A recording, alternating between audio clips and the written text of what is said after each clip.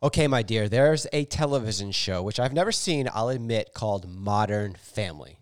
Yes. Heard of it? Very famous show, yes. Heard it's funny? Never saw it. You? Have not seen it. However, there is a true Modern Family alive and well today in Haley, Idaho, according to Google.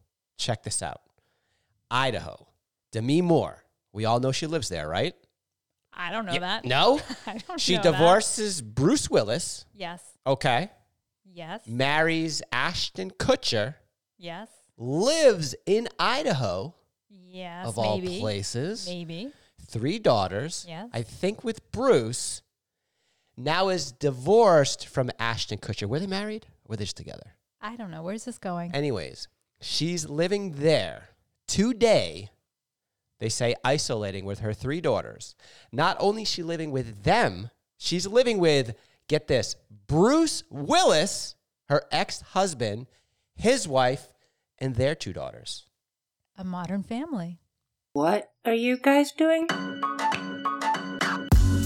The Landscapes and Pancakes podcast. Wow. There are a gajillion aspects to the green industry. All right. I just want this podcast to be real. Interesting. It's not always fun. What? But I think people go through this. I know, none of it makes sense. Seriously? We are the ones designing and we are the ones building. We respect each other. Respect. All right, so I have a bone to pick with you. This is I think becoming very typical of our podcast. I feel like I'm always in trouble every time we start recording This lately. is the first time that I've said this. Really? Yes. Okay. No, this is the first time I've said this. I feel like there's a lot of bone picking going on. Well, if you don't start to shape up, there's going to be. That probably won't happen. So listen, we were having a conversation the other day about a meeting that I had with a client, and you got pretty animated. Well, yeah, I mean, you got kind of Me? upset about the fact that they wanted to remove something from the plan. Oh. And I feel like this has been happening more and more with you. Mm-hmm. And so I just wanted to have a therapy session about the fact that, you know, design is a give and take between us and our clients. Mm-hmm. And the ultimate design is always based on a lot of different considerations, not only aesthetic and function, but also budget. Yes. And so I do feel like my role is to fight for the things that are important, but also make sure it's a team effort between us and our clients to compromise when needed. What say you? Sure. I guess lately I want to fight a little more for what I know is important aesthetically and functioning. Now, this is kind of difficult on that particular issue because you're talking about that little bulb of stonework that came out. Yeah.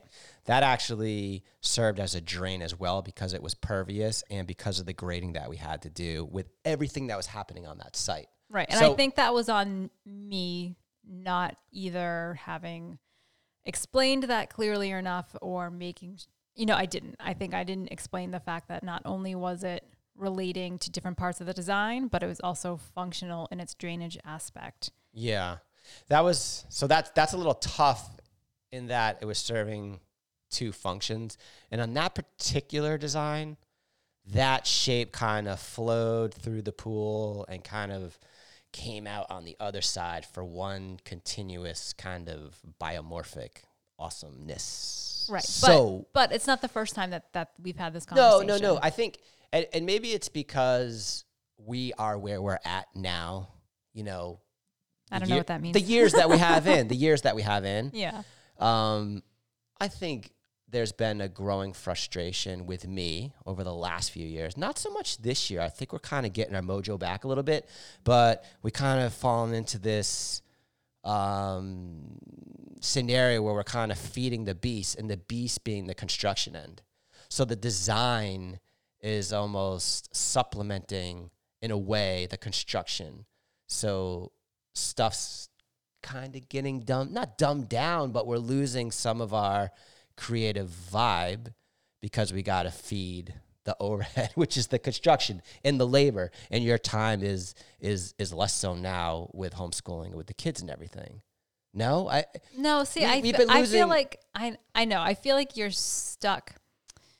I think there was a point where perhaps I was being too budget conscientious in a way. Well, I think you are right from the beginning. I think But lately, I need to be. I know, but I think lately you're almost trying to justify budget going into a meeting without even sometimes knowing what the budget is.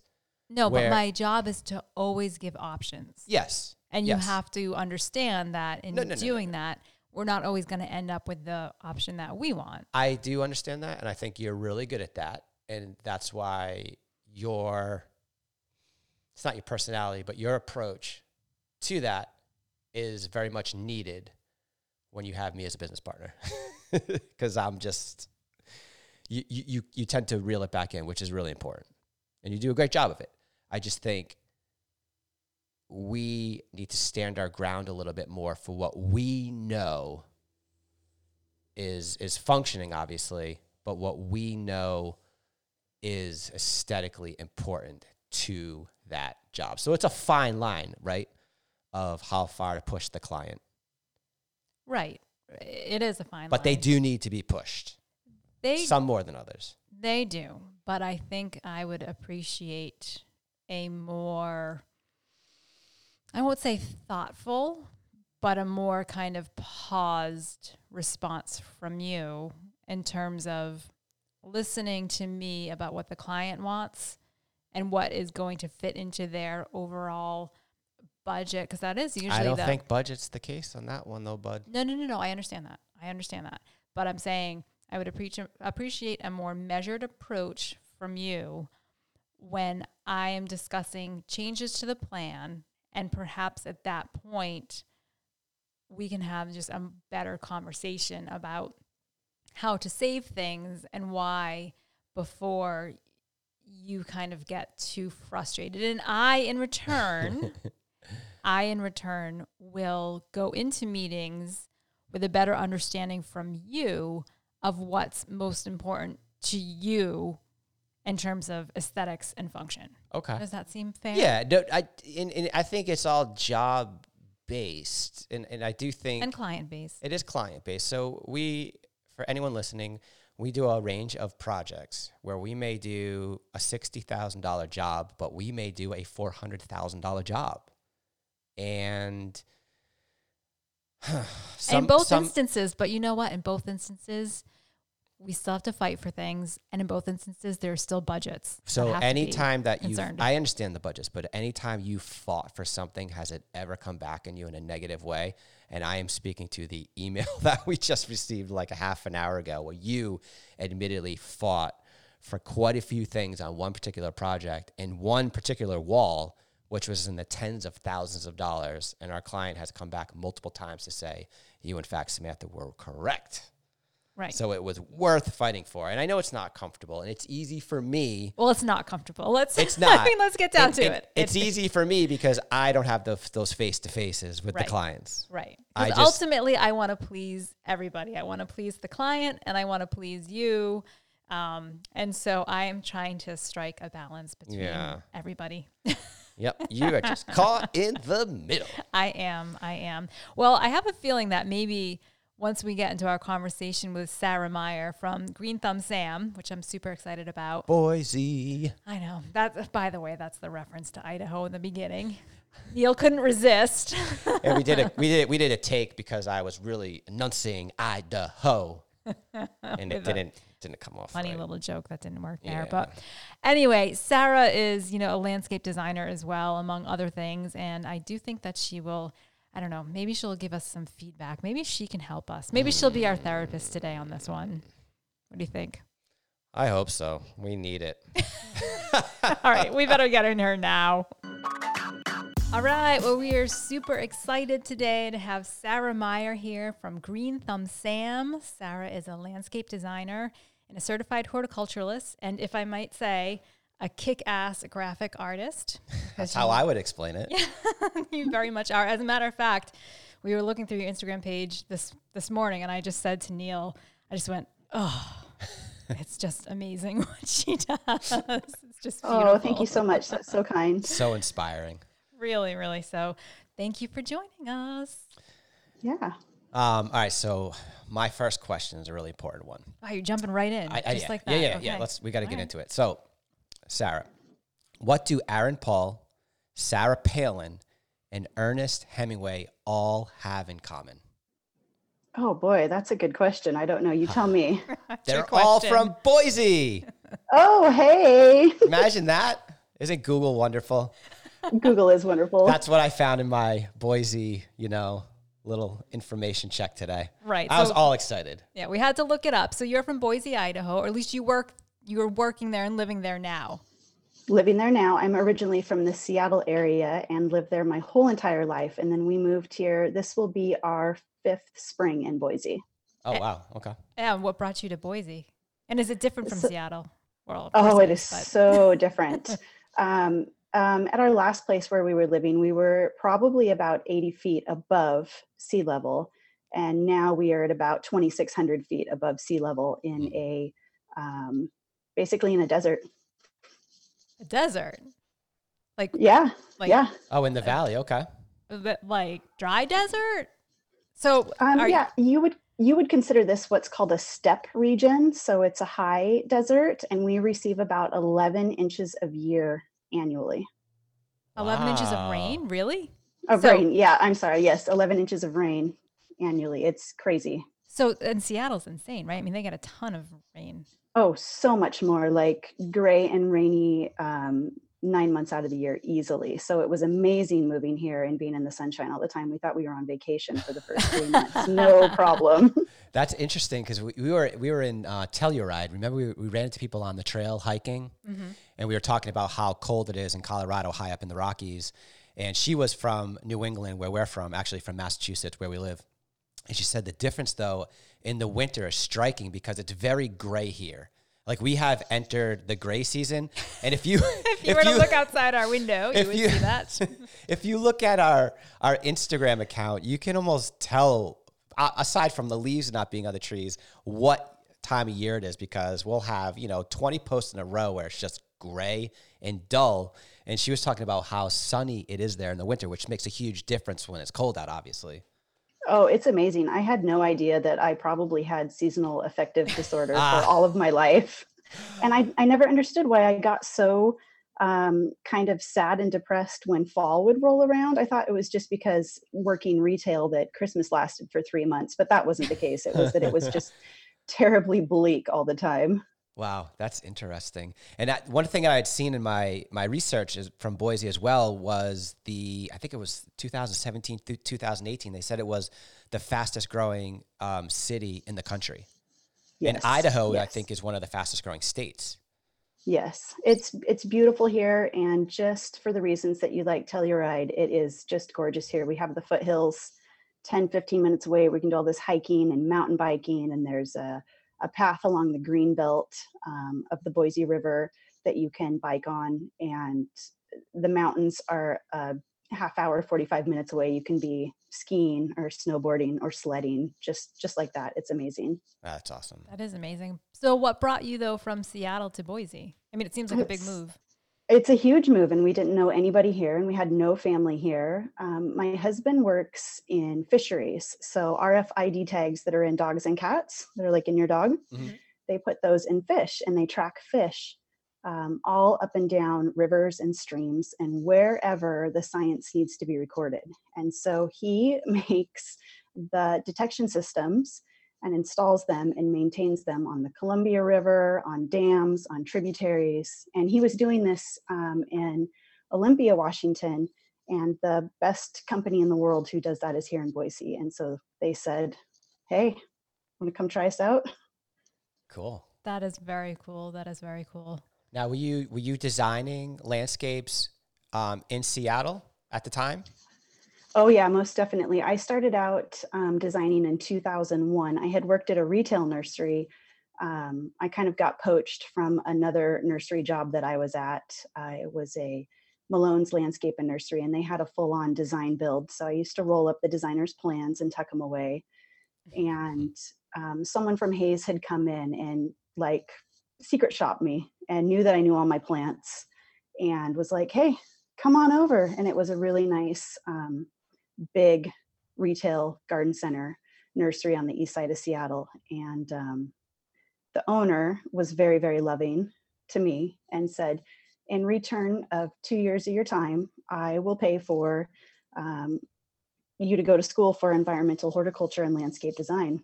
And I said, okay, because I'd already been going to school to get all my credits in. So I did that. And then I started my business in 2001, and I'd work full time. And then I'd go to people's houses after work and tell them what to do, tell them what plants to put here or there. Or if they were shopping at the nursery, I would, I'd say, okay, show me a picture or draw me a sketch. How many feet do we have to work with? And just go lay out, like a 30-foot section of their yard by grabbing whatever evergreen shrubs or deciduous shrubs or perennials and laying them out. And they're like, can you just follow me home? I'm like, sure, no problem. That's so I started creepy. in 2001. Yeah. Oh, it's totally creepy. And to think that I was, 19, 20 at the time was kind of, I look back now and I think, man, that was kind of sketchy, but they were always good people. Plant people are good people usually. Yeah. So. Well, Samantha goes to meetings quite a bit, and I'm always telling her, let me know where you're going. Give me the address, answer your phone. Because, people, people. That's why we have a shared Google Calendar. My husband can always see where I am. There you go. Right. Well, I do share the calendar, but Neil never looks at it. Yeah. So that's a problem. That and email. Minor details. Yeah. Right. That's my downfall. So I did notice, on your website that you had worked at the retail garden center, but you said that you were a plant buyer. And when I saw that, I thought, oh my God, dream job. So were you helping the nursery figure out what they were going to buy for the season? Oh yeah. We would go to gift shows, trade shows, and do all of the giftware stuff. We had a huge Christmas display where we would do, say, like 20 themed Christmas trees a year, and I would light them. And I think, the first 2 or 3 years that I worked there, I ended up working there for 15 years, but the first 2 or 3 years I got myself through the winter and not laid off by lighting wireframe deer and lighting Christmas trees and decorating. But yes, I, of course I started out watering plants and sweeping and everything, but I was a perennial buyer for about 10 years, and I worked really closely with the shrub and tree manager, and I did all of the displays around the nursery. I did all of the signage, which is why my lettering is so good, because I was the quote unquote art department. I took care of the 2,500 gallon koi pond. That was my job, to test the water. And I learned all about irrigation and, balled and burlap and potting up bare root and how to deal with people and customers. And it was amazing. Well, I have to go back to this plant buying thing, because I'm kind of obsessed with the idea of that. So Samantha just wants to spend other people's money on plants. I think I do. It's the root of this. I do. It's amazing. Right. So, but how would you know? Because this is something I've always been curious about. More so, I think, in the retail world, how would you kind of gauge what might be popular? Because, there's always new cultivars coming out of plants. So how would you sort of figure out what people wanted? Is it based on what you sold last year? Is it a hunch? Well, can I add on to that question? Because I found that plants get hot for a while too. So I don't know if that's something you've experienced, which kind of blew my mind when I first figured that out. Plants trend. Like shoes. Oh, yeah. Yes, like shoes. They definitely go hot. One of the biggest things was knowing what product you were going to get from what grower and what vendor and what it was going to look like on the bench. So being a tad bit OCD, I had a shade side and a sun side, and everything was organized alphabetically by the scientific or Latin name, so that whenever I had holes, I knew to fill in, more thalictrum or more heuchera.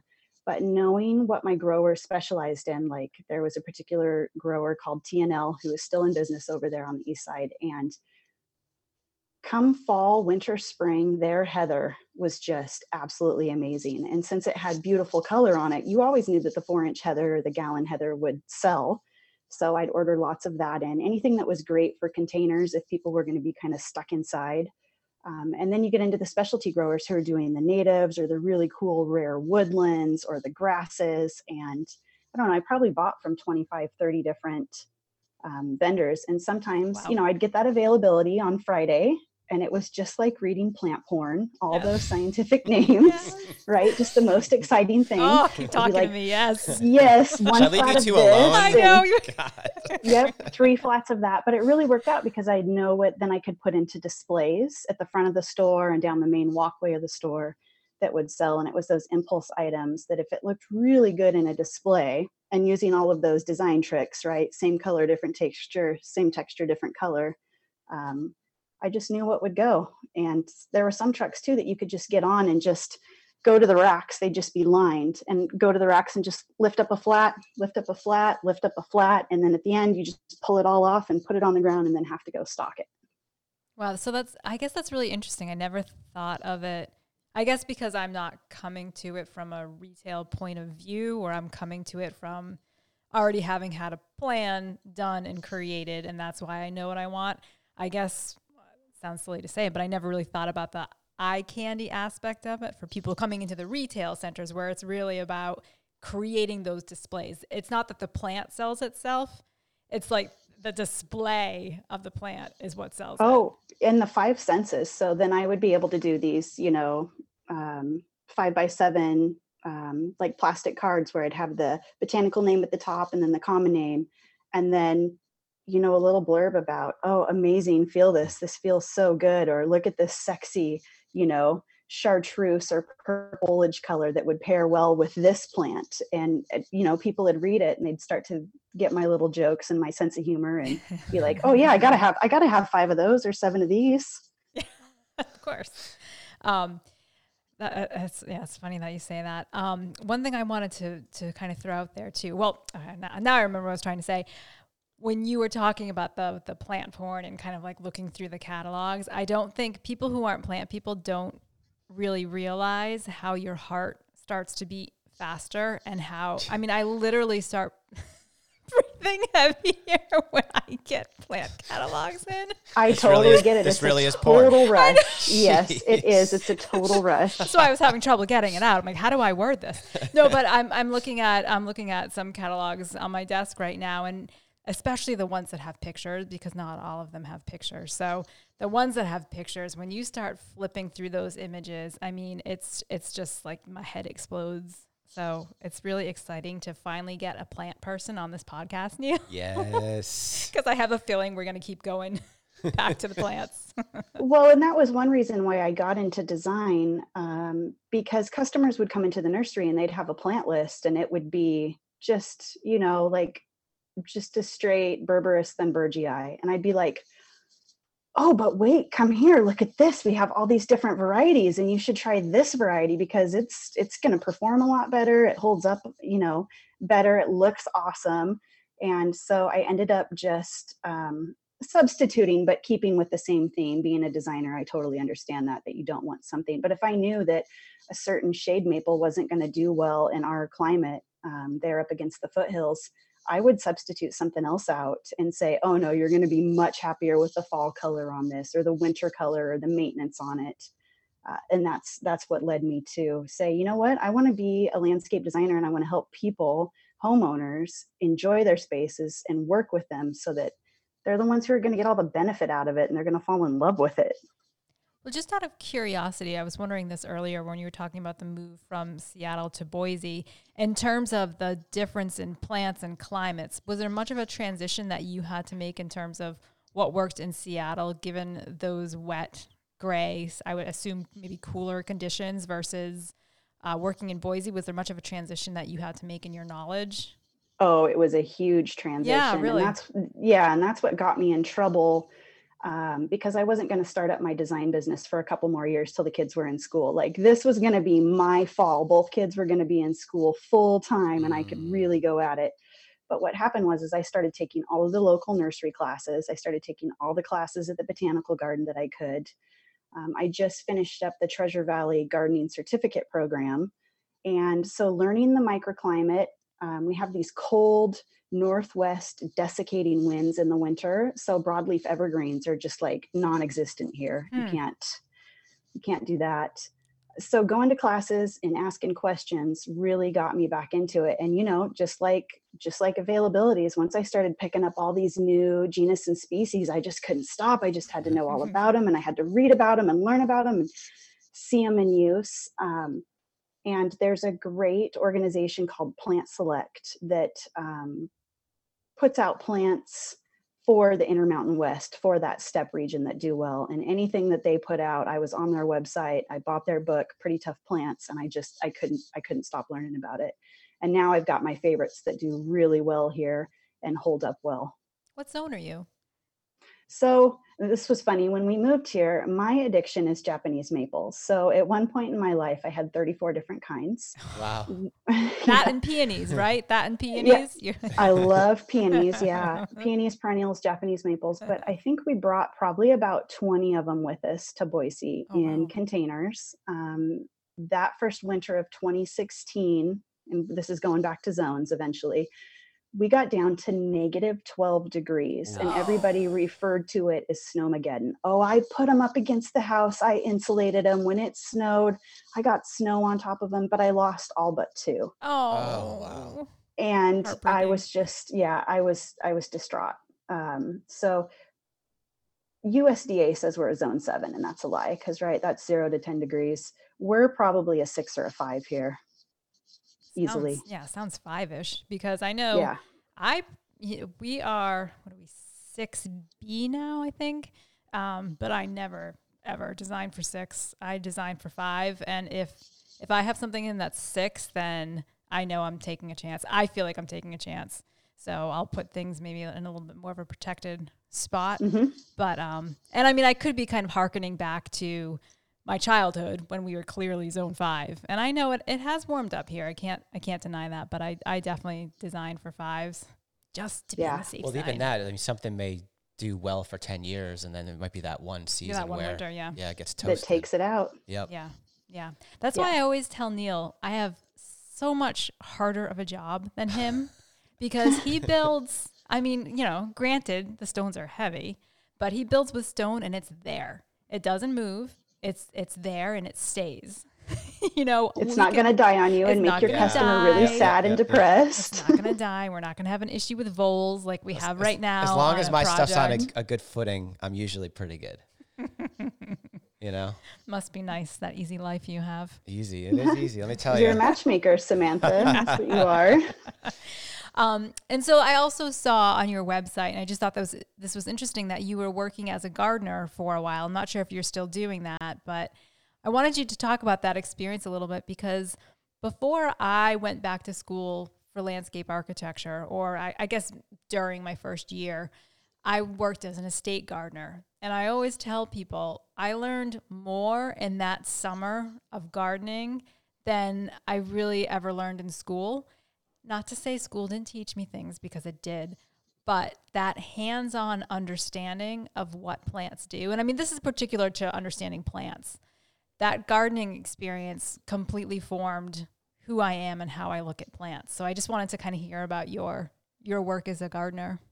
Yes. So I've had about 3 clients who were special enough for me to work with them in the gardening sense, because monetarily I can make more money doing the design and the consultation than the physical work. But I think that it's so important for any designer or anyone who's putting in landscapes to know what the maintenance aspect of the plants is going to be. Yes. I think it's super important. So, having my side business, which was called Lunaria Landscape Design, by the way. So Lunaria is the botanical name for money plant, right? Oh, I thought I was really funny when I was 19.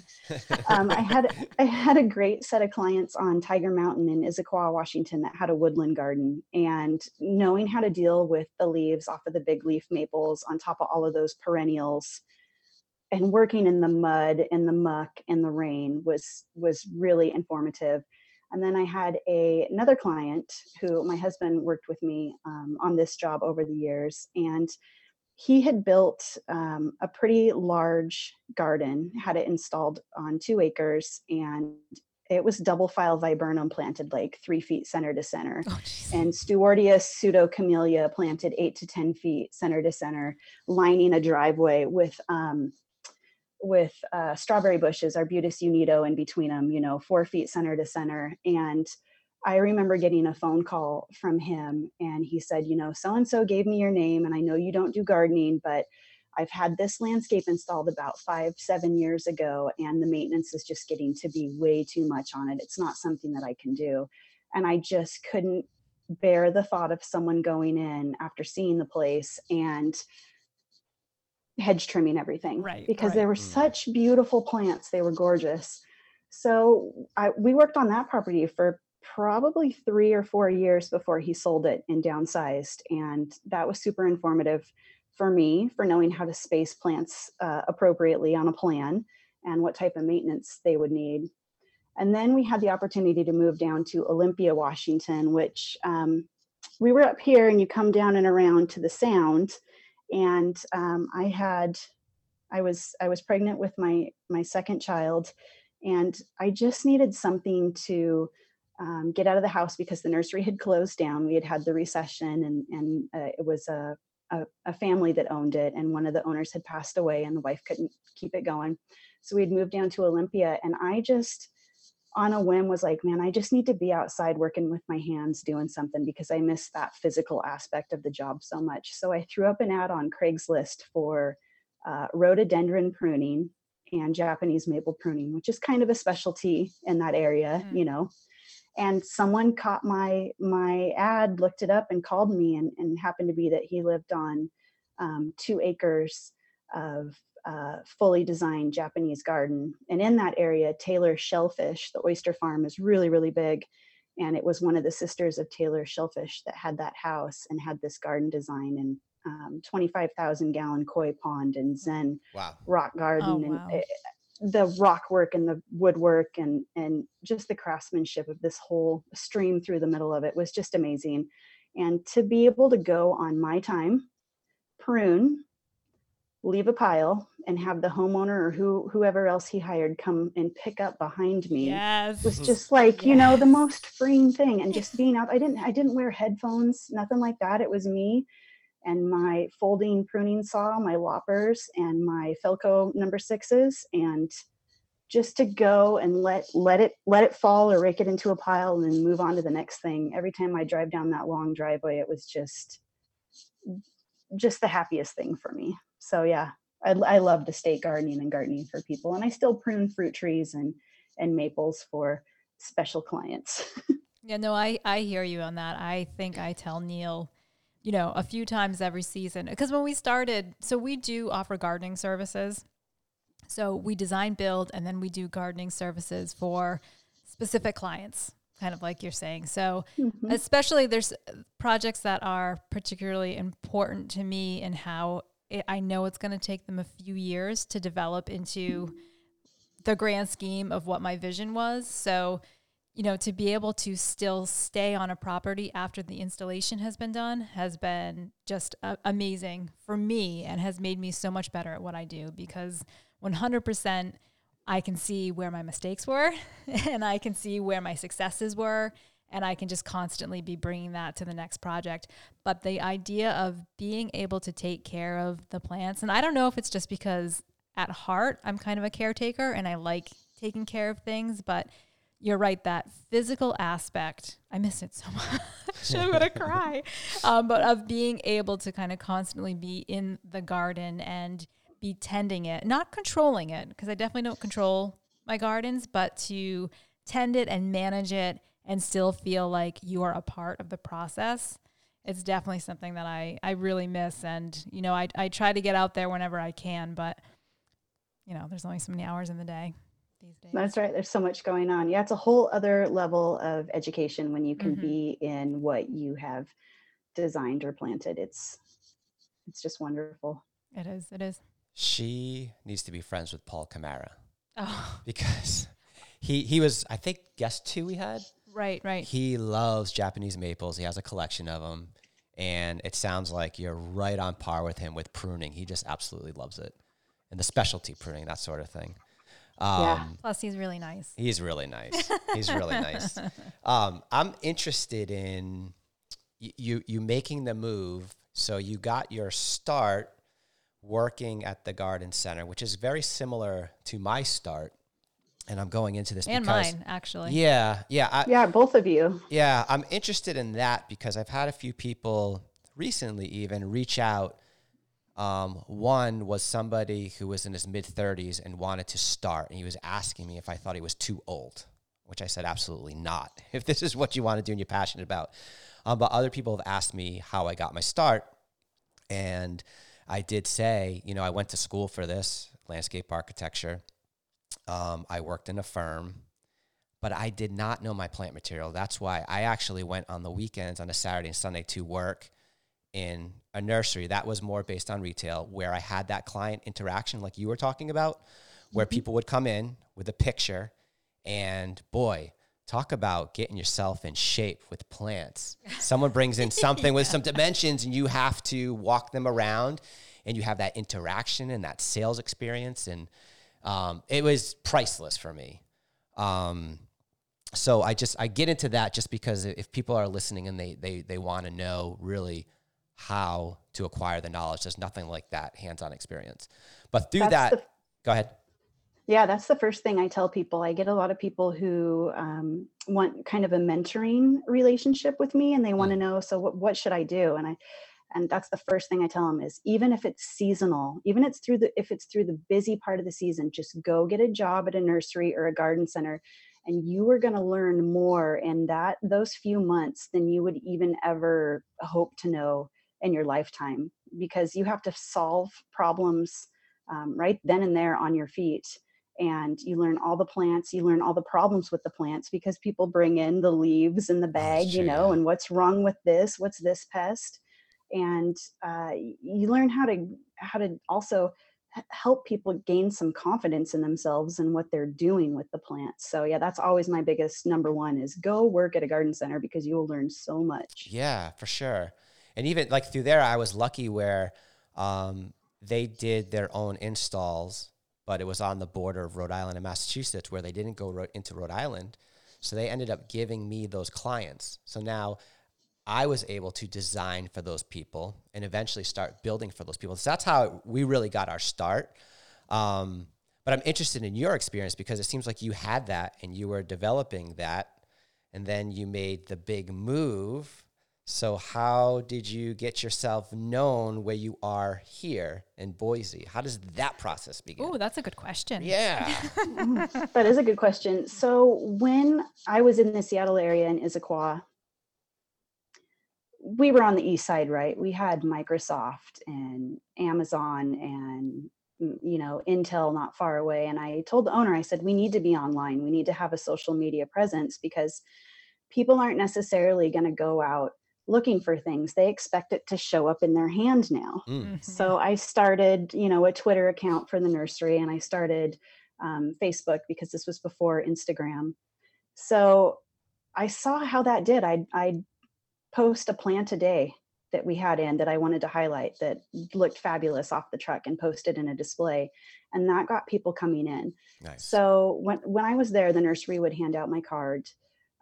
Here in Boise, making the transition, I went to these classes at nurseries, and at one nursery in particular, it's a landscape architect designer who is the owner, and her husband has a company on the side installing. And based on the questions that I was asking about the native plants and stuff, she's like, let's chat just a little bit more, what's going on with you? So if she has extra work, she sends it my way. Nice. I took the Treasure Valley, certificate program, and even classes before that, they had said, well, based on the questions you're asking, what's your background? Would you teach for us? Oh, nice. And so, yeah, making myself kind of, I don't want to say an expert in the area, but I mean, someone that people can go to and feel comfortable going to, has been how I have established my presence here. And really, Instagram was the biggest thing. When I found out that there were other people all over the world who still did hand drafting and drawing, I was just floored. And I thought, well, cool, I can really talk about horticulture and plants, because that's my passion and that's what I like. But to see other designers designing and drawing, and I would look at their pictures and say, oh, well, that's a great placement of a tree, or oh, I really like how that path curves around that direction, and think about how I would maybe lay out something differently, or how I would look at it differently versus how they would look at it. It was just super exciting for me. So I started on Instagram, and I think I'm a really good step in between a large firm. If people just need to know, like when they come into a nursery, what tree to plant in this spot to give them shade, and then what plants can accompany it. It's just a really nice in-between step where they can still DIY it if they want to. And then the bigger plans, if they need to hand them off to a landscape contractor, then they can. Yeah, I definitely want to get into that aspect of your business a little bit more, but as kind of a precursor to that, I would love to learn more about the name Greenthumb Sam, because I understand Sam came from your grandfather. So I'm trying to figure out how he got Sam out of Sara. So I'm sure that there is a nice story there. Oh, there's a story, and it's kind of cheesy, but I love it. Go. Yes, my grandpa on my mom's side has always called me Sam. I'm the only granddaughter, and I have 2 boy cousins, so there's only 3 of it: Jason, Brad, and Sam. And to this day, he will not call me anything other than Sam. That was my initials. Sara Ann Myers was my maiden name, and then I married a Meier, in which the judge who married us, when we went to her chambers in downtown Seattle, she's like, "I cannot marry you guys. This is illegal." And we're like, we're like 23 and big eyes. I'm like, "Why?" And she says, "Because you're related somewhere down the line, obviously." And my husband said, "Don't change your name to Meier because no one will ever be able to spell it or pronounce it." And he was right. But when we moved here, I had looked up the name Lunaria, and there is a garden grant fund. So someone else who thought that was really punny, right? So I had to change my name. And I figured, and this is all credit to my husband, he's like, if and when you decide to retire, if you want to sell your business, Greenthumb Sam can cover maintenance, design, installation.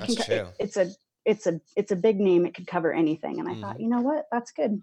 So that's how we ended up with Greenthumb Sam. It's a great tag, on Instagram as well. Yeah, It just like you said, it can encompass all elements of what you do. But you said, that's him. He's smart. He's always been my biggest supporter. Yeah, that's awesome. I think you mentioned on your website though that your grandfather was an avid gardener as well. Oh yeah. Yes, both sides. But that's my grandpa Clark. He had a couple of acres, and he always had this forested part of his property where he built a fort for his grandkids. That was really cool. He had worked at Weyerhaeuser and was a mechanical engineer, but he had what was called the pipeline or the gas line that ran through his property, and you couldn't build anything solid on it. So he always had a huge veggie garden, and then he'd have his dahlias and everything as well. So it was always fun to just go spend time with him. And then my other set of grandparents, they had more formal gardens. They had cutting gardens and veggie gardens and a koi pond and a rockery. And so growing up, I was an only child for 9 years. So going to my grandparents' house for me was like going to Disneyland, just being able to play outside all day and kind of forage and eat whatever you could find in the garden and play with flowers and put together bouquets. So that was great. Sounds amazing. I think, and the reason I'm kind of going into it is because I always sort of wonder if this gardening bug kind of runs in the blood, in people's blood.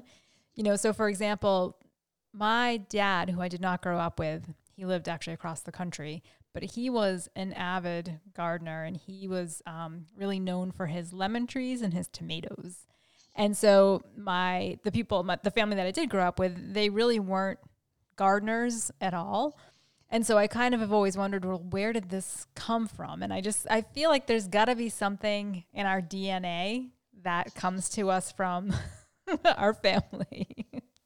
I think so. My uncle has a place in the south end of Boston, but he resides now in Provincetown at the tip of the Cape. And he is oh gosh, it's probably been 15 years now that he's been there, but he started out with pretty much a blank lot. And every time I see pictures that he posts on Facebook, he has just been hoarding. Either he's ordered tons and tons of bulbs and he's putting them in, or, it's 50 different kinds of iris that he's putting in. And yeah, it runs in the family for sure. I love that. Makes me feel like maybe it's not so much of an addiction as something that you just can't. No, it's a total addiction. It's don't kid yourself. No, it's really? a total addiction. Yeah. I always say to Neil, I would rather have plants than anything else in the world. I don't care about clothes. I don't care about jewelry. I do like shoes. I'll admit I do like shoes, but I won't spend my money on them. I can contest to that. She has some of the same shirts and sweatshirts, and we've been together for 15 years that she had 15 years ago. I would rather spend money on plants too. I totally get you, Samantha. Crazy kids. I know. I really want to get into, well, there's a lot. I'm really interested in your work process and who you're producing these plans for. So you have the plans that are going to the DIY person, which I have to say, the people that you know, these DIY people, are like on another level from what I've seen. Some of the stuff they produced, I'm really impressed by it. And that of handing off a set of plans to a landscape contractor. Are you involved through that process on either or both ends once you hand those plans off, should things come up? Yes. So not as much as I would like to be with the contractors. That's something I would really like to do in the next year, is establish, I wouldn't say better, but relationships with the contractors in my area. I've got about a handful that I recommend that I really like, but everyone is so busy. Okay. So because the growth here is just exponential. So when I have my clients, because I do the digital scans of the plans, and I'll have them email them to the contractors to bid. But then the contractor will say, well, we're a year out, or we're a year and a half out. And they just get so, kind of discouraged. Okay. So at one point in time when I was going to school and had finished, and my husband was going to school, he was installing plans for me, and that was wonderful. And then at one point he had a cave experience like Samantha did. We got stuck in the ape caves right around the Mount St. Helens area. And he said, I'm not walking around yards anymore. I'm not doing yards anymore. I'm going to do the big picture, fishery and forestry. Okay. So yeah, I would like more relationships, but I do check back in, and I have started project management, offering that to clients. So there was one couple this year that I worked with that they had hired a contractor on their own, and they would have me over, and I would go check the work and say, move this or do that, or what about if we do it this way? And then with the clients themselves, I'm terrible about this, but I'm definitely available for texts or emails at any time, or a phone call. Like the nursery has ordered. We're gonna talk about that. It's hard. It's hard not to be. I get it. Yeah, they will say, like the nursery ordered in this other grass, even though we had specified, and I'll be like, oh no, you don't want that one because it will die out over the next 2 or 3 years. Make sure that you can return it, because that you cannot have that grass. You're going to have a poor experience, and I don't want them to fail. So I try to give them as much information as they possibly can have or need, so that they will have success in what they're doing. Yeah. So I would imagine on the planting end, as in terms of project management, placing the plants, I think would be a huge asset for these people, even the contractors. And then, because it would be really difficult. And I actually don't like placing the plants when she's not there. Sometimes I have to. I'm so paranoid. I'm not gonna get the spacing right. There is fluctuation. I don't know what you find that, it's not a planting plan is, we're pretty much on point, but we have to move things and shift things left and right. There's no doubt about it. And God, it'd be really difficult, I think, to hand that off to somebody else and not get that spacing right, which is so important. Right. It is, it's definitely taking like your baby or my baby, because I've spent so much time on these, and I've thought through everything you can possibly think through, working through the problems, and then handing it off and saying, okay, I hope for the best. Here you go. Yeah. So I always tell them, if you have questions, just let me know, because I'd rather know you're having a good time and you're enjoying it, so you enjoy it in the future and you enjoy the space in the future than failing. And I always give people the blur. Do you guys ever do the blur, Samantha?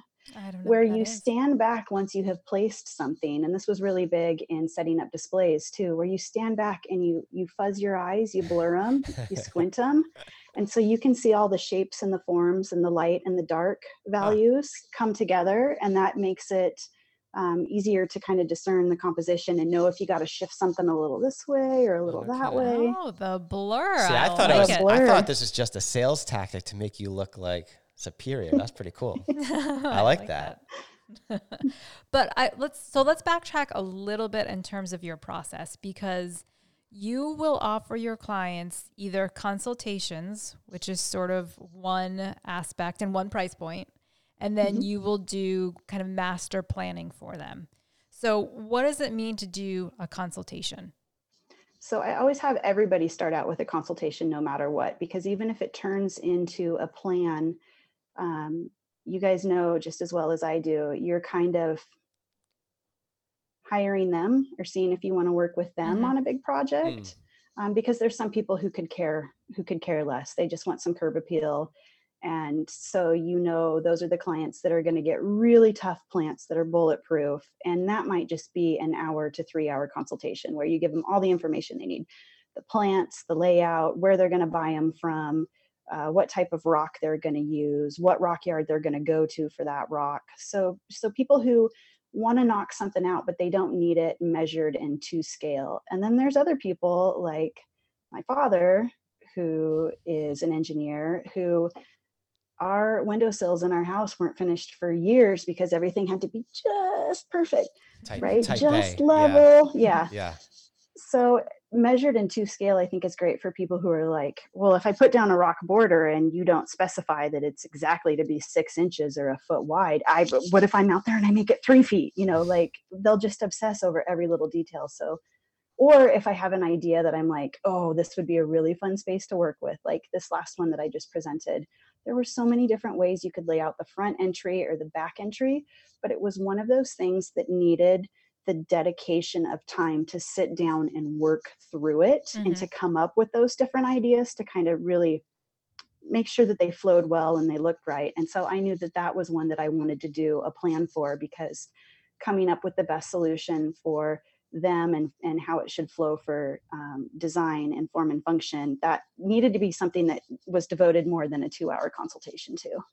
So let me wrap my head around this, because it's just a little, it's different from how we work. So I'm curious about the consultation, because I was doing, when we first started, I would do consultations for people, but then I just realized for me that was taking away from time that I needed to put towards the larger project. So your consultation, that's a paid service, I would assume, right?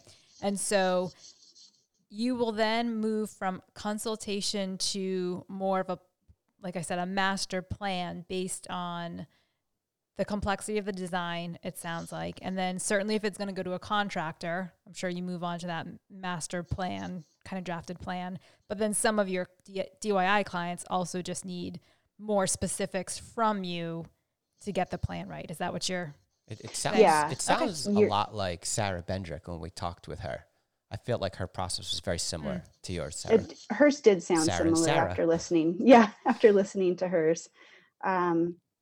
It really just depends on what they need. And I also offer an intermediate step where if they're like, oh yeah, that hour to 2 consultation, which I just charge hourly and have them pay on the spot.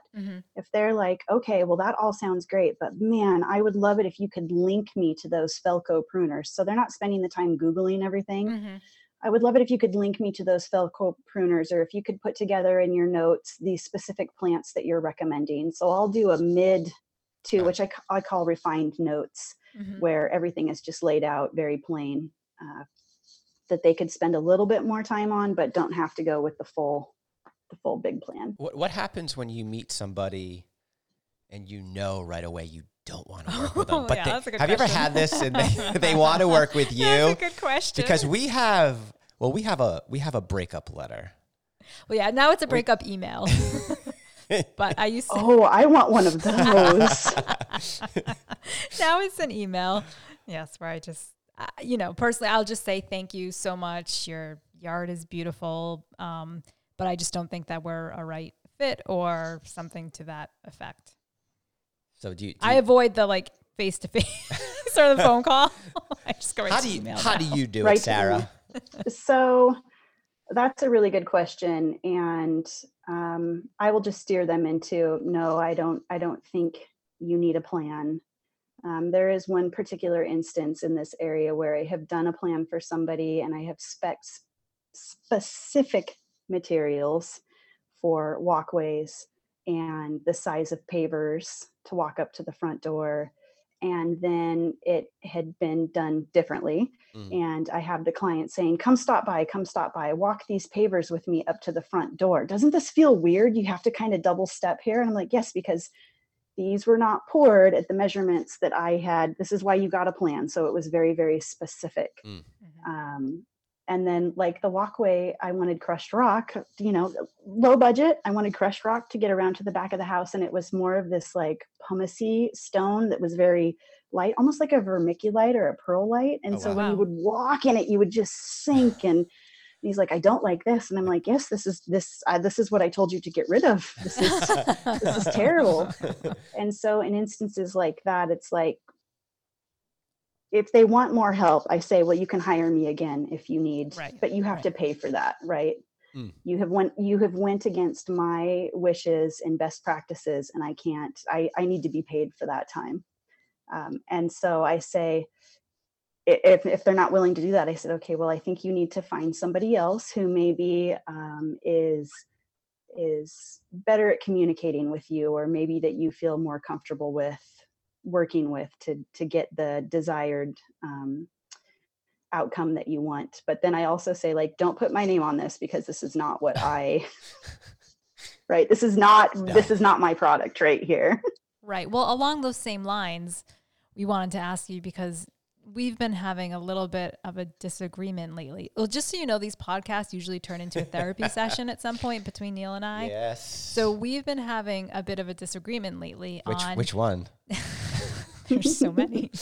Dealing with when clients want to change things in your design that are really important.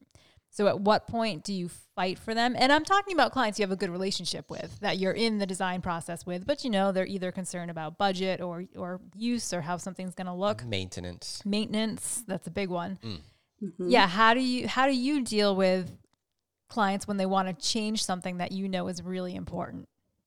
Well, that's a really hard one, because number one, it's just built into me that I want to be a people pleaser. And if I like the client, I feel like I have, more of a personal relationship with them. But if I really feel a certain way about a plant or a placement or the flow of a path, I will just straight up say, I wouldn't recommend it, because I don't think that you're going to be happy with the outcome. And I think that the outcome that you're looking for, this is the way to do it. And this will be the best way to do it. And if they disagree, I say, if you don't like it, you can't bring it back to me that you don't like it that way, because you went out on your own and you decided what to do. Yeah. I like it. Firm, but friendly. Yeah. But it's been kind of interesting lately, though, because there's been a few things that Samantha was willing, not that she thought it was the right decision our clients were making, but she was willing to go that route. And I was a little, I don't have to deal with the client, so it's easy for me to say, Samantha, no, they absolutely can't do this. Come on, what are we doing? But I kind of made my case, and I think ultimately they stuck with what I wanted. So I think with experience, we're getting a little more bold when it comes to that. Do you not think so? She's writing stuff down, and she looked out the window, Sarah, and I'm thinking that there's a fire or something, because our kids are out there actually playing around the fire pit. Yeah, they're playing with fire. That's why you thought I thought something was really, really wrong. I can't see what could go wrong with children playing with a fire pit that we can't see. There seems to be nothing wrong with that. Nothing. 7 and 9, very responsible. Yeah, see, mine are 9 and 6, so I get that's right. They're very similar in age to ours. How are you juggling that right now? This has been insane, because, like I said, I have been looking forward to this fall in particular. Yeah. Fall, winter of 2020, because they would both be in school full time, and I would be able to do my thing. That's right. 6. Yeah, that makes perfect sense. Yeah. Yeah, but Boise, or the school district that we are in currently, they can't decide what they're doing. And so these last 2 weeks, they have had all of the kids in school full time. So these last 2 weeks, I've been getting tons of stuff done, but cases are just rising. And I mean, in the beginning, it was just one of those things where I just had to throw my hands up and go, this just is how it is. Yeah. Because for me, I'm kind of a black and white person. It's like, I'm all work or I'm all mom. And when we decided to have children, when we were moving into that phase, and I was going to have my daughter, I was like so naive and like, oh, I'll totally be able to consult and draw and do all these things. It'll be no problem. And I didn't understand how much work a baby or kids were. And so it was kind of a black or white proposition, which is why when we moved down to Olympia, that was so great that I could get that estate gardening job, or that gentleman found me, because it was such a great release. So yeah, this has just been, you just have to throw your hands up and go, it is what it is. And I'm so, I just want to give you so much props for doing the homeschool thing, because holy smokes, I can teach adults about design and plants all day, but man, they look at me and go, I don't want to read this. I don't want to do this paragraph. And yeah, it's like, especially when people listen to you, right? When you're a professional and people listen to you because your opinion matters and your experience matters. These kids could care less. They don't care. They don't care. Well, my secret weapon, I'm sorry, Neil. My secret weapon is what do I not know? Do you want me to call your father right now? And I hate having to play that role. But my husband hates that too. I'm always like, should we call Dad? Should we call Dad and talk to him about this? It's all I've got, no. Sarah. It's all I've got. Like, it's all I've got. I can't really take things away from them because they don't have video games. They don't have anything like that. Their thing is playing outside and building stuff. So I can't take that away. From them. So all I've got is threatening some sort of retribution from their father. Right. Mine have video games now, so that's the only thing I can take away. I think that probably always works. Yes. It's a role that I never asked for.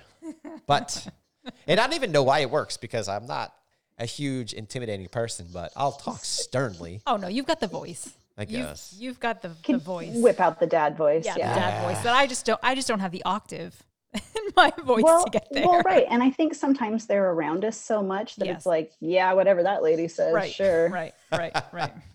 Whatever. Right. Yeah, and once they know, last year when it started in the spring, very quickly, once they were home, they kind of caught on to us, where we weren't prepared, and they kind of sensed that, and they knew. So like a few weeks into it, we were just like, whatever, you're done with school. It's over. So, literally, I stopped. I can't, I'm sorry. Like, we'll pick it up in the fall, thinking we'll pick it up in the fall and they'll get caught up and everybody's going to be in the same spot. So this won't be a problem. I never anticipated actually homeschooling them this year, but I think we just kind of slowed down, and unfortunately, I think the world, in a way, at least here, everything's kind of just slowed down a little bit. So we're just well, at least now cruising. We all have an excuse for, because let's admit it, as designers, these projects take a long time.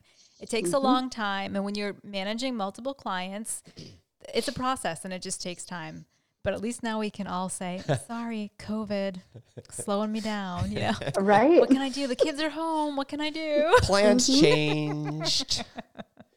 Yeah, that's one of the biggest things for me is like when I'm lettering a plan, I do that all in one chunk so that the handwriting is all cohesive. It's not something I can do in 10-minute sections, because it's like once I get that flow going, I have to finish that piece. I can't come back to it later, or the height of the lettering will be a little bit off. So that's interesting.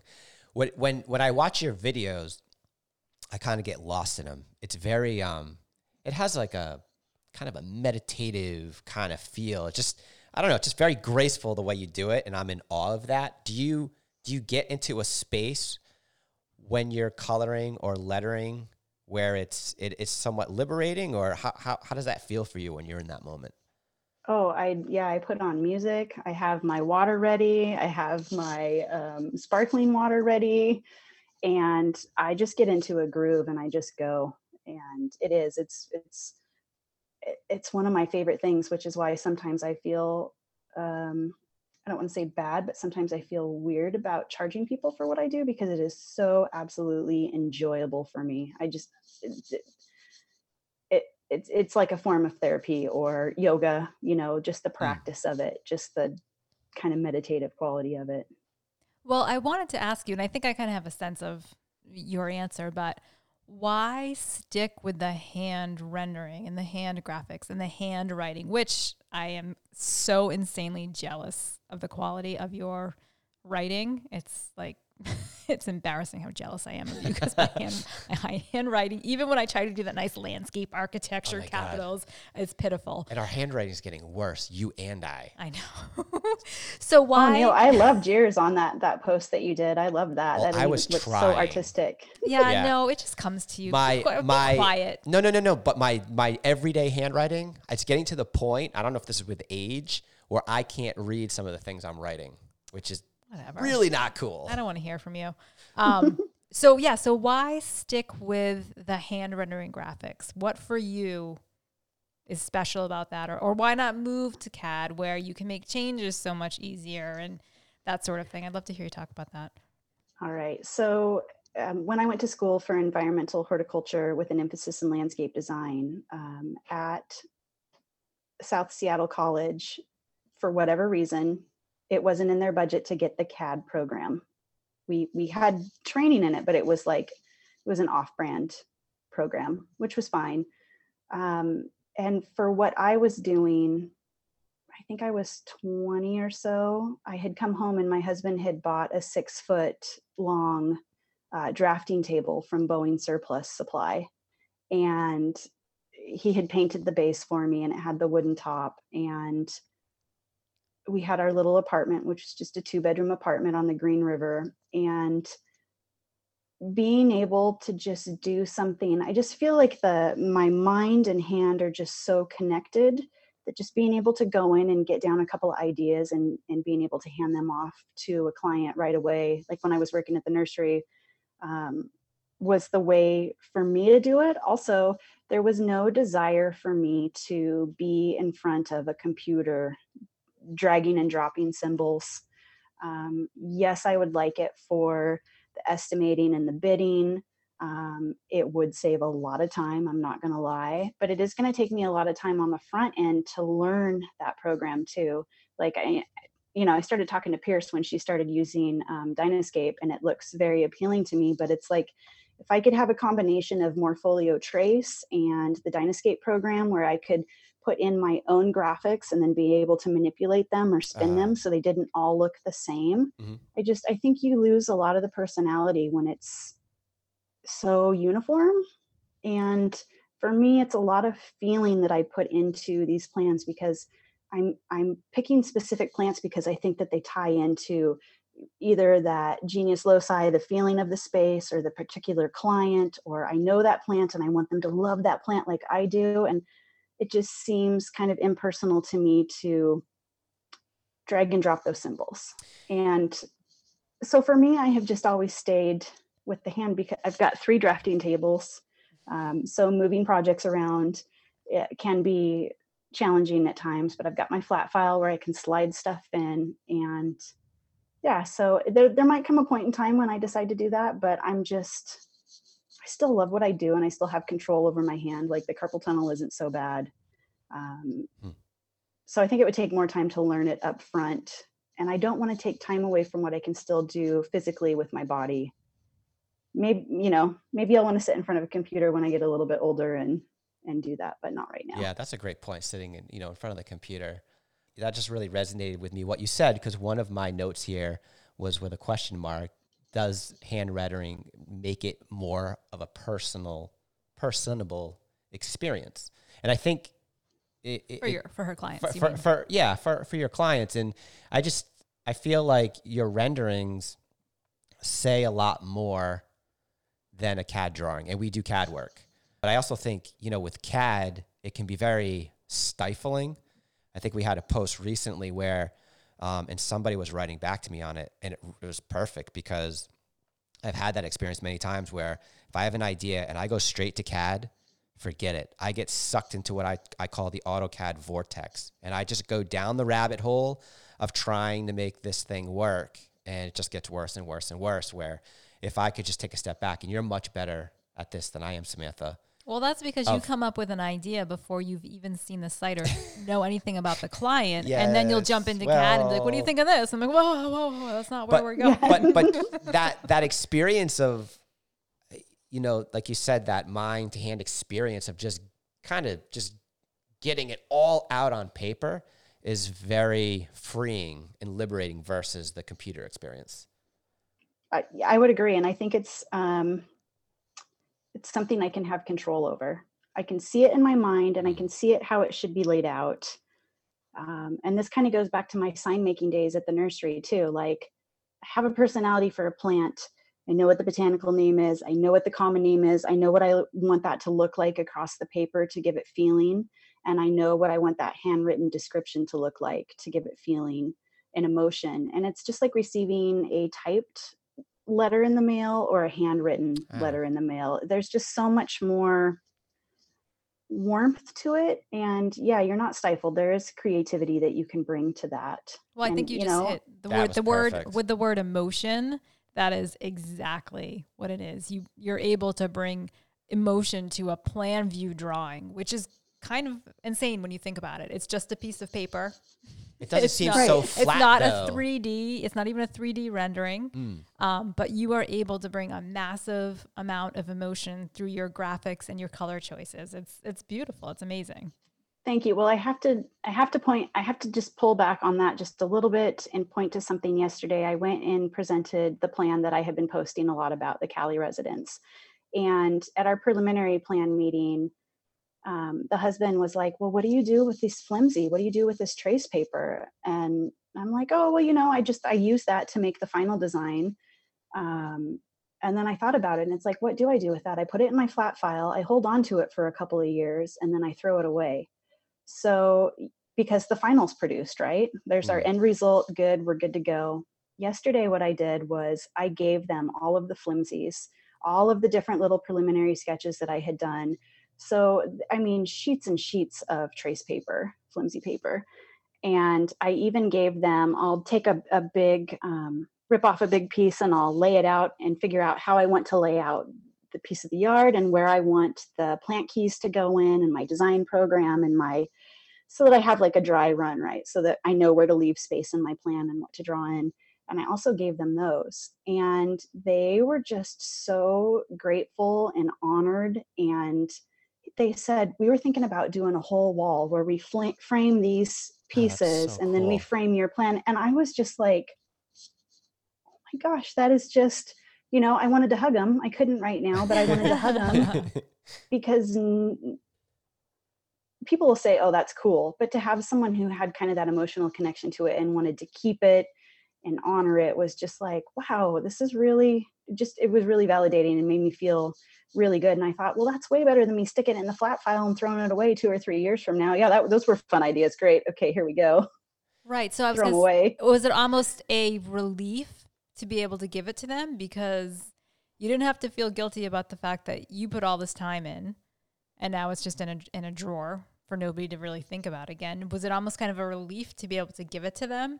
So now it's up to them to do what they will? It was very freeing. And at the same time, I said, I'm going to keep the base map because that's when I go and I take all my measurements and do the site analysis. I'm going to keep the base map, but you guys let me know if when I go to the print shop next time, if you want a copy of this in a digital scan, because I will email it to you so you can see everything that is existing right now if you need to work around it.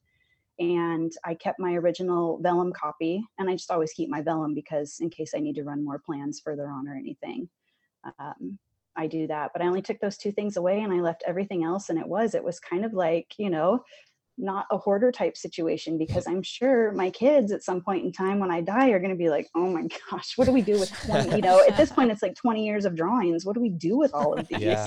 Right.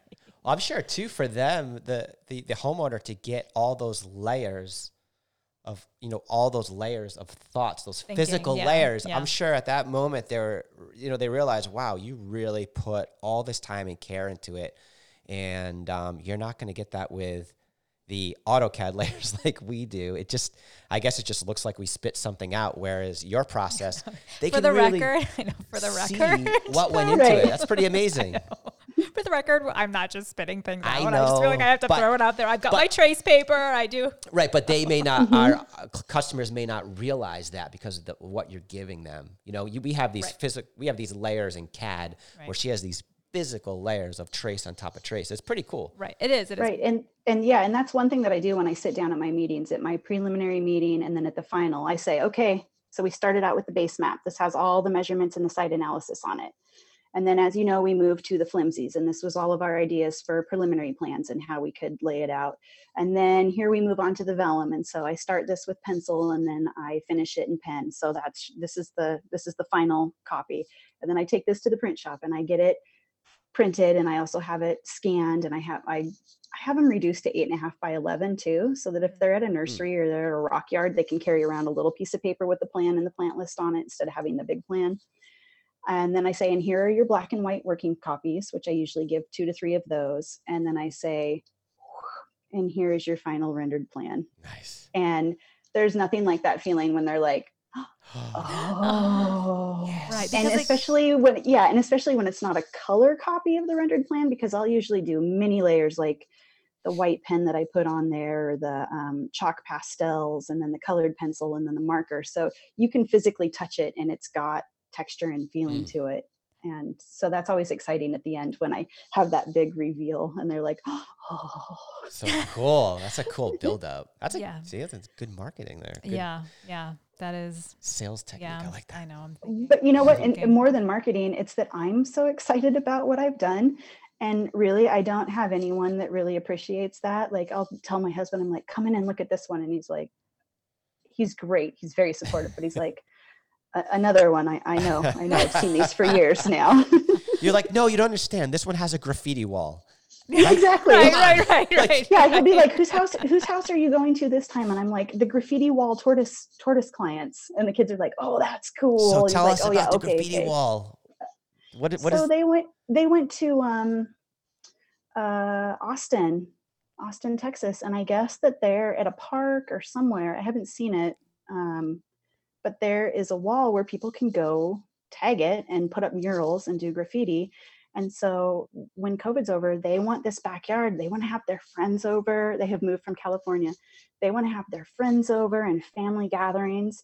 And they want to be able to go out in the backyard when they're barbecuing or grilling or hanging out and just have their friends go put up artwork so that they can look at it and they have that connection when their friends or their family leaves. And I just thought, I've done a lot of weird things for people. And I didn't think that this was weird so much. It's just really, really cool and honoring their friendships and relationships with their friends.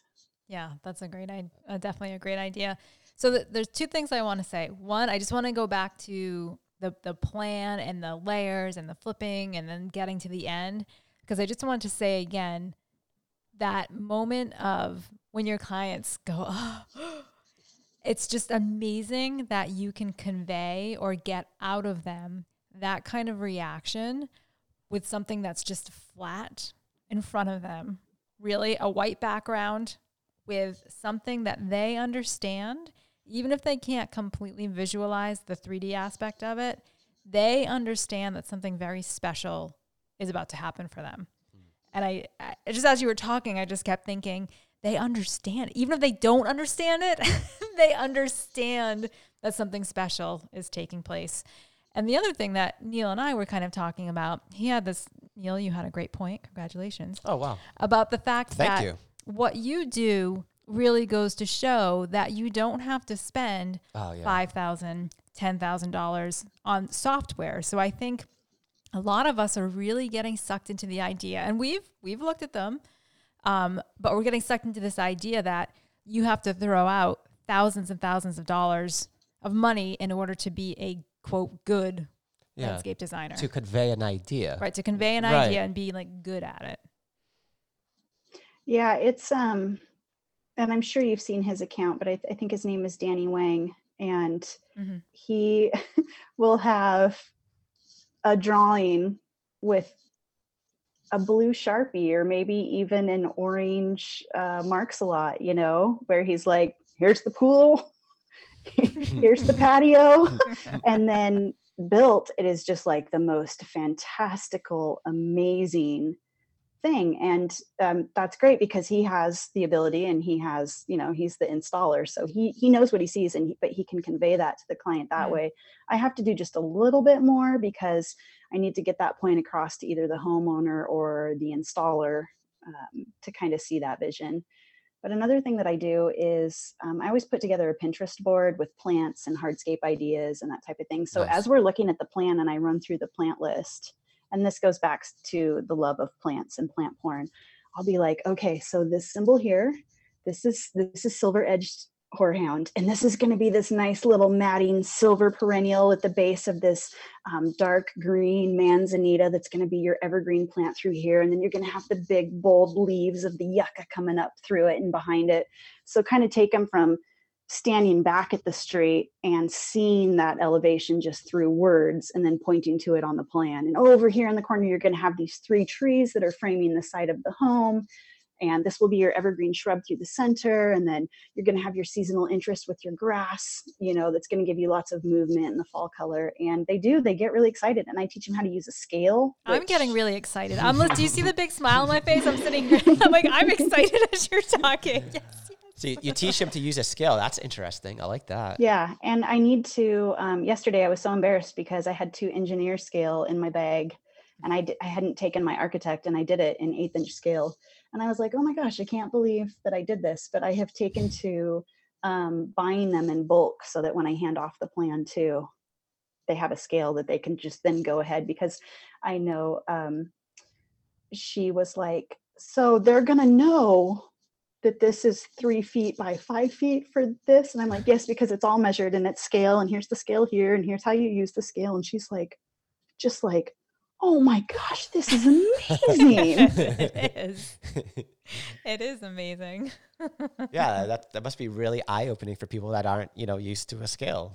I love that. And along those lines of, what do you actually need to be successful in getting people to understand your ideas? We've really backed away from rendering. And I think a lot of that just has to do, with time constraints and the fact that we're designing and building. So you just blame it on COVID. There you go. But a lot of my time is spent once the design is dealt with and the design proposals are dealt with and then the estimating is dealt with. It doesn't leave a lot of time. So I think that what we have found really works for us is, and we have the portfolio now, is to kind of go into our imagery and say, well, it will be like this, except we'll change this, or being able to show images of what we're thinking has also been, I think, a very helpful way for us where we haven't had to kind of go out necessarily and buy that super expensive software.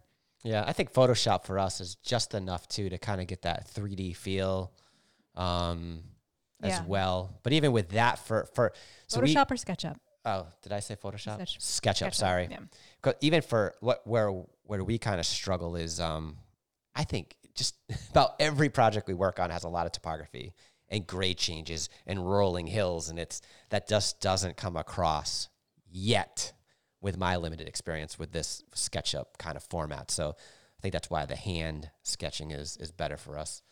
The loose sketching. Right. Yeah, that section elevation you did the other day was fantastic. Those sections are fun. Yeah. Yeah, we don't do enough of those. But I don't. Go ahead. I don't either. Yeah. Well, I think one of the things we can do, and that one wasn't, but that was just kind of a quick idea.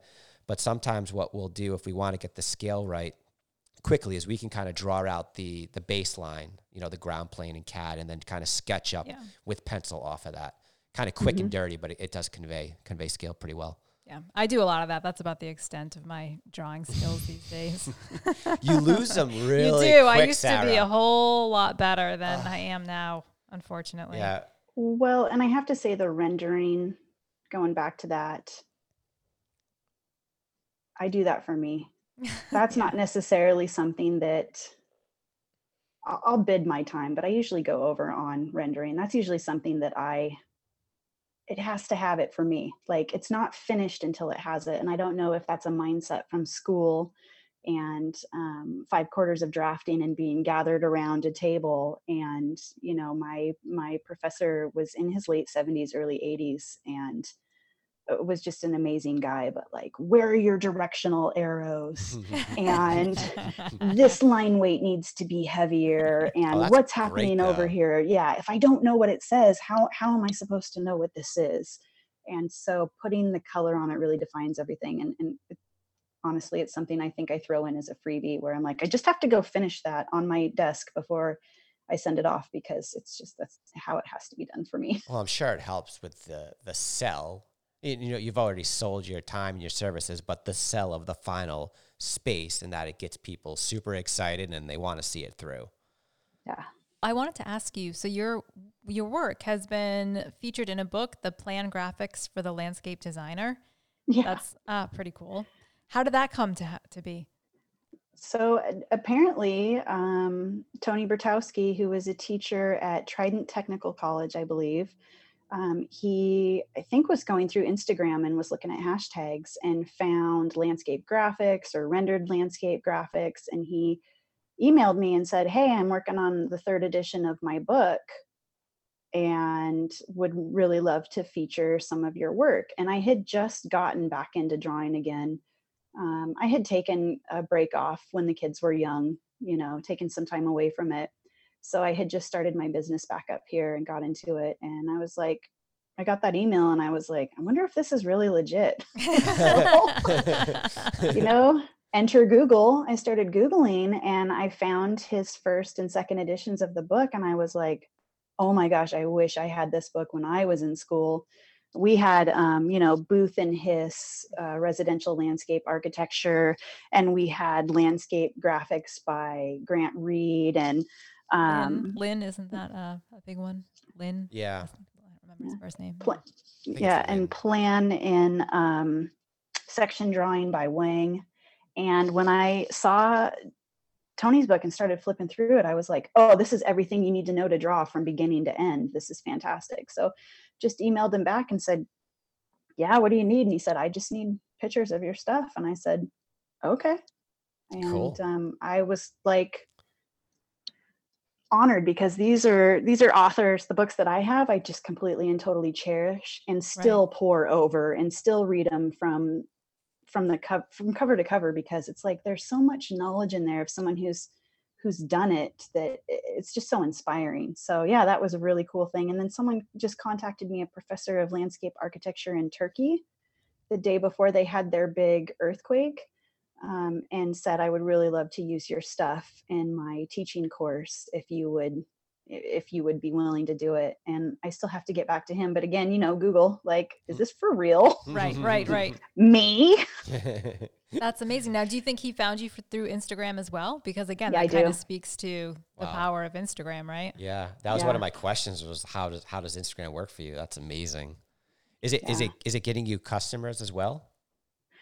It is. And I think because of the tags that I use in Boise, people will see it and be like, oh my gosh, I've gotten several emails that are like, oh my gosh, I've walked by that house or I've driven by that house, cool. and that's your work. You know, you have to come over. You have to come over. Good. Yeah. Good. So yeah, and the other thing that it's done for me has been seeing other people's work. Like, I think I found out about you guys because of just some random hashtag that I follow. You had posted about your first car and going to work. And it totally took me back to, you know, my first car and going to work, and it was a stick shift and, you know, 255, both the windows down. And so just finding people who had that commonality of the experience of kind of coming up in this industry, and a virtual gathering around a drafting table to see other people's work and see how they solve problems has just been amazing and the most inspiring thing. I always say I have no coworkers because it's just me. I'm a one-woman show, but when I see, you know, people like Pierce or you guys or Leslie at Whole Gardens Northwest and see how they solve problems, I found my people, and I'm just so happy that I did. That's cool. For all the flack, I think, that we give social media, and it's well deserved. Certain platforms are, you know, more, I don't know, invasive in our lives than others, but Instagram, I think, is pretty special. Just like you said, you kind of find your community, you find that inspiration through other people that are doing it. And I'm sure if people reached out to you, I think you alluded to earlier, for advice or guidance or just little tips and these sorts of things. Have you had those? What are some of those cool experiences you've had? There's been several people that have contacted me and said, I really love hand drawing and it's something that I want to pursue. And, how should I do it? And I'll set up a Google Photos album of the books that I reference and say, Cool. check out these books. Even if you can't buy them, go check them out from the library and just practice the drawing them, just practice the concepts that are in them. And you're going to put your own touch on it, your own style, and you're going to get better. It's just a lot of practice. Definitely the working in a garden center to know your plants is a huge thing. Yeah. I think we all agree on that. And a lot of it is kind of a therapy session too. How do you handle your time in between family and running your business? Because this business is kind of a caretaking business. You're taking care of your clients and your customers to make sure that they have a good experience, but then you also have to do that at home. And like with the kids, they don't care what you have to say. It doesn't matter. Right. Yeah, you still have to make time. So it's just real easy to bring you down a notch, Yeah. Well, it's funny you bring that up. I kind of had a question earlier on. We sort of skipped that, but this industry is so demanding, and especially for someone like where you live and where we live, where I trust it's just as seasonal for you as it is for us. So we have a very set amount of months that we can truly work and build. And then we have a sort of a lull in the winter. But when things are actively being built, it is a very, very intense schedule because you're trying to cram it all in. And so, there's always that question of how do you balance owning your own business with the seasonality of it that makes it so intense and then still give your family time. And your self-time. Which is Samantha's problem. Well, Samantha, you guys did the podcast on yoga, and I had practiced yoga before for 8 to 10 years. And when I started the business back up, I had let my practice go. And after listening to your podcast, I was like, you know what? That's time that I can give myself, that I need to give myself. And so I signed up for online classes, and literally they are held like across the street from the neighborhood, but I can be in here drawing in my studio, and I can go out, flip open the laptop. I still have that community feeling where I'm like, part of a group. And sweat it out and work it out. And then afterwards, I'm always like, I feel so much better because I did that for myself. It's amazing. This is great. So that has been a really nice gift that I have given back to myself. I don't know where we were going with that. No, it's just that it's hard. It's hard. That's amazing that you've done that. I'll make the other thing that I do is I try to stack my plans towards fall and winter. And I do most of my consulting, spring through summer, because it does get so cold out that it's not fun to go stand in someone's yard when it's, 5 degrees and that's not fun about plants. You don't enjoy that? Where's your hardiness? When you're doing your measuring, your existing conditions, good Lord, the tape measure's blowing around. They're like, when are you going to come measure? As long as there's not snow on the ground, I like to be there when there's not snow on the ground. Well, do you measure the site by yourself? Yes. I've got a big tub of measuring tapes. And when I was in my early 20s, for every birthday, I would just ask my family members for tapes. So it's like I have that personal connection to my measuring tapes, which is crazy. Cool. But I've got my big tub of tapes. And usually when I go on consults, I'll take spray paint and tapes just in case we need to lay anything out or see how something would look. And I just devote a good chunk of time, depending on how big the property is, 3, 4, 5 hours to going out and measuring and being there and hearing the neighborhood and hearing the people walk by and hearing the annoying dog in the neighbor's yard that won't stop barking. But that's a huge piece of it for me, is allowing that time to be in the space and really feel it, to be able to design something that will direct how you feel in the space. Right. Cool. Right. So the juices are flowing. You're already starting to process. Nice. Yeah. And I'll have I do my big piece of bond paper where I'm laying everything out to scale, and I'll start my base map to scale so that then I can just put my flimsy over the top of it when I do my Very forms. That's So smart. I don't have to go back and convert everything off a little piece of paper. So I take my big drawing board, and that has seemed to be the best way. But I'll have a legal pad of paper going at any point in time. I usually have 6 to 10 legal pads going with different ideas for different clients. But Wow. I'll have my legal pad out there and I'll be making notes like, oh yeah, this neighbor's dog is terrible, or there's a hole in the fence on this side, or there's a great view of a tree out the backyard, or there's an unsightly RV next door that we want to block. Well, I think we're getting towards the end of our questions. I do have a very important question, but I didn't know if you had anything else. Well, Neil. I was curious. I know one of the questions I had were the books you recommend. You already nailed that. You nailed a lot of my questions I didn't even have to ask. This was awesome. But who are some of your influences that people can go perhaps on Instagram and check out? Who are the people that inspire you? Graphically or design Magma wise? Design Group, Oh, shucks. what I really miss is the installation side of it, and I want more of that, but just short of starting a section of my company to do that. I just have to go hang out on job sites with contractors and installers in my limited time and see that. So I love it for that aspect, for what you guys do. Seeing the physical installation and the specifications of things.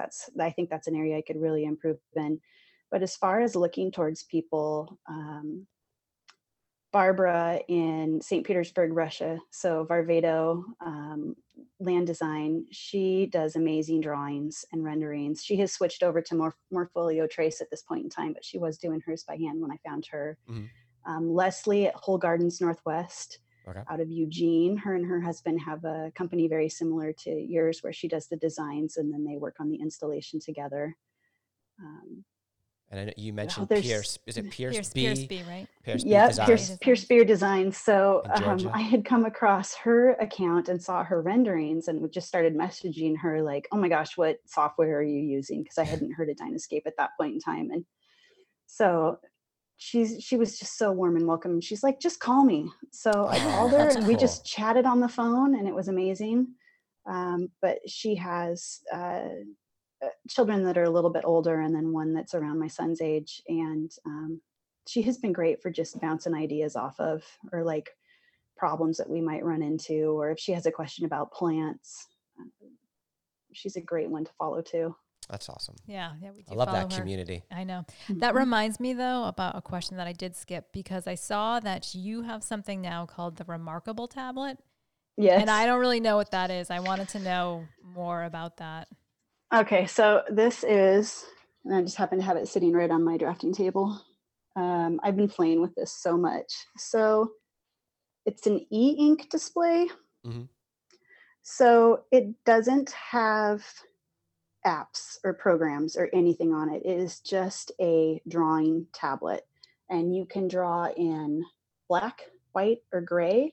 It's got a menu on the side, just like any drawing program, where you can pick if you want a calligraphy pen, a marker, a paintbrush, a highlighter, and then you can choose your line weight if you want thin, medium, or thick, and you can choose your color. It also has an eraser where I sprung for the more expensive pen, where I can use the back of the pen for an eraser. Oh, that's cool. You can select your drawings, copy them, and then paste them and make them larger or rotate them. So that's like what I did with that grass right there. Pretty cool. That's all the same symbol, but I used it, and then I went over the top to make them just a little bit different with different textures or colors. Now, does it create a JPEG or something that you can print from, that you can bring into your computer? PDF, JPEG, and there's one other file. Yeah, and you create a cloud account and it just uploads it. So you could bring that into Photoshop and then render it, say, in Photoshop if you wanted to. Probably, yeah. So if you draw in one line weight, can you change the line weight once it's drawn? No. Okay. You can erase it if you want to. But I saw your picture and I tried to That's cool. do my version of it. So that was looking at the phone and then looking at yours. That is so cool. But you can you can, like you said, you can make that bigger, smaller, and rotate it. That's interesting. Yeah, and that was the first day that I got it, of course. But it's got all these different templates for to-do lists or even perspective drawings. And it's been fun because there's no notifications coming in. I mean, it's literally like taking a pad, and I've always got a pad of paper and pencils around or pens around. So I was like, you know what, I'm going to try that out. And I really enjoyed it so far. Do you think you'll head more that way? Probably not. No. Do you draw on bigger format paper? Yeah. Yeah. Okay. Yeah. Yeah. I would. So when I'm just sketching for fun like that, for pleasure for myself, it's usually an 8.5 by 11 or little sketchbooks. When I'm doing plans for people, it's either 11 by 17, 18 by 24, 24 by 36. And then you just run out and get those scanned, I imagine. Mm-hmm. Okay. All right. Yeah, which there needs to be more reprographics shops here because there's only 2 and they're downtown. So it's a half hour there and a half hour back. And then, of course, when you're waiting for it to get scanned. So we have to go to FedEx. That's basically what we have. Yeah. Yeah. Okay. The most important question of this entire podcast. Here it comes. What is your favorite perennial right now? Oh gosh, favorite. That's a unfair question. I know it's hard. Samantha isn't has it? a new favorite one every week. I know. So don't get. It's almost a trick question. Don't get isn't trapped, Sarah. I know. Be wise to her. Well, I love that silver-edged horehound, the Marubium rotundifolium. I have no idea what that is. That's amazing. I'm going to look it up. Yeah, that's a really cool one. And moon carrot, it's a biennial, but it is super cool. Oh. Wow, Cecilary gumnifera or something. So that was the best thing awesome. That was the best thing about moving here was all of the new to me plants. Like being a perennial buyer for years and years, you know, I had access to all the cool woodland perennials and anything I could ever want. The funny thing is if you ask me that question, I don't even think I could answer it. I'd be like, oh, there's so many. I'm like, what did I love this year? I don't know. It's like asking you what your favorite song is, right? Right. And then I wouldn't be able to remember the names anyway, most likely knowing my brain. Well, Sara, this has been awesome. We knew it was going to be super fun to talk to you. So we thank you so much. Can you just tell the people where they can find you so I don't mess it up because I usually butcher it when I tell the people. Do it. Tell the people. So I'm on Instagram and I update that the most, and that's at Greenthumb Sam, SAM, and also on Facebook. I do have a website which I will be looking to revamp and update this winter. Right. That's exciting. That's always the case with websites. Yeah. Right. Always. In my spare time. And then I'm always hanging out around the Idaho Botanical Garden or any other local nurseries or garden centers. And then the book was Plan Graphics for the Landscape Designer by Tony Bertosky. Thank you so much. Yeah. It was so good to meet you guys, and thanks too. for always being available for any questions and for Absolutely. inspiration. I really appreciate it. We appreciate you. Thank you so much. Thanks. You're welcome. Thank you everyone for listening. Please be sure to follow us at Landscapes and Pancakes _podcast on Instagram. Be sure to subscribe, rate, and comment where you listen to this podcast. And as always, check out our work and progress on magmadesigngroup.com and Magma Design Group on Instagram.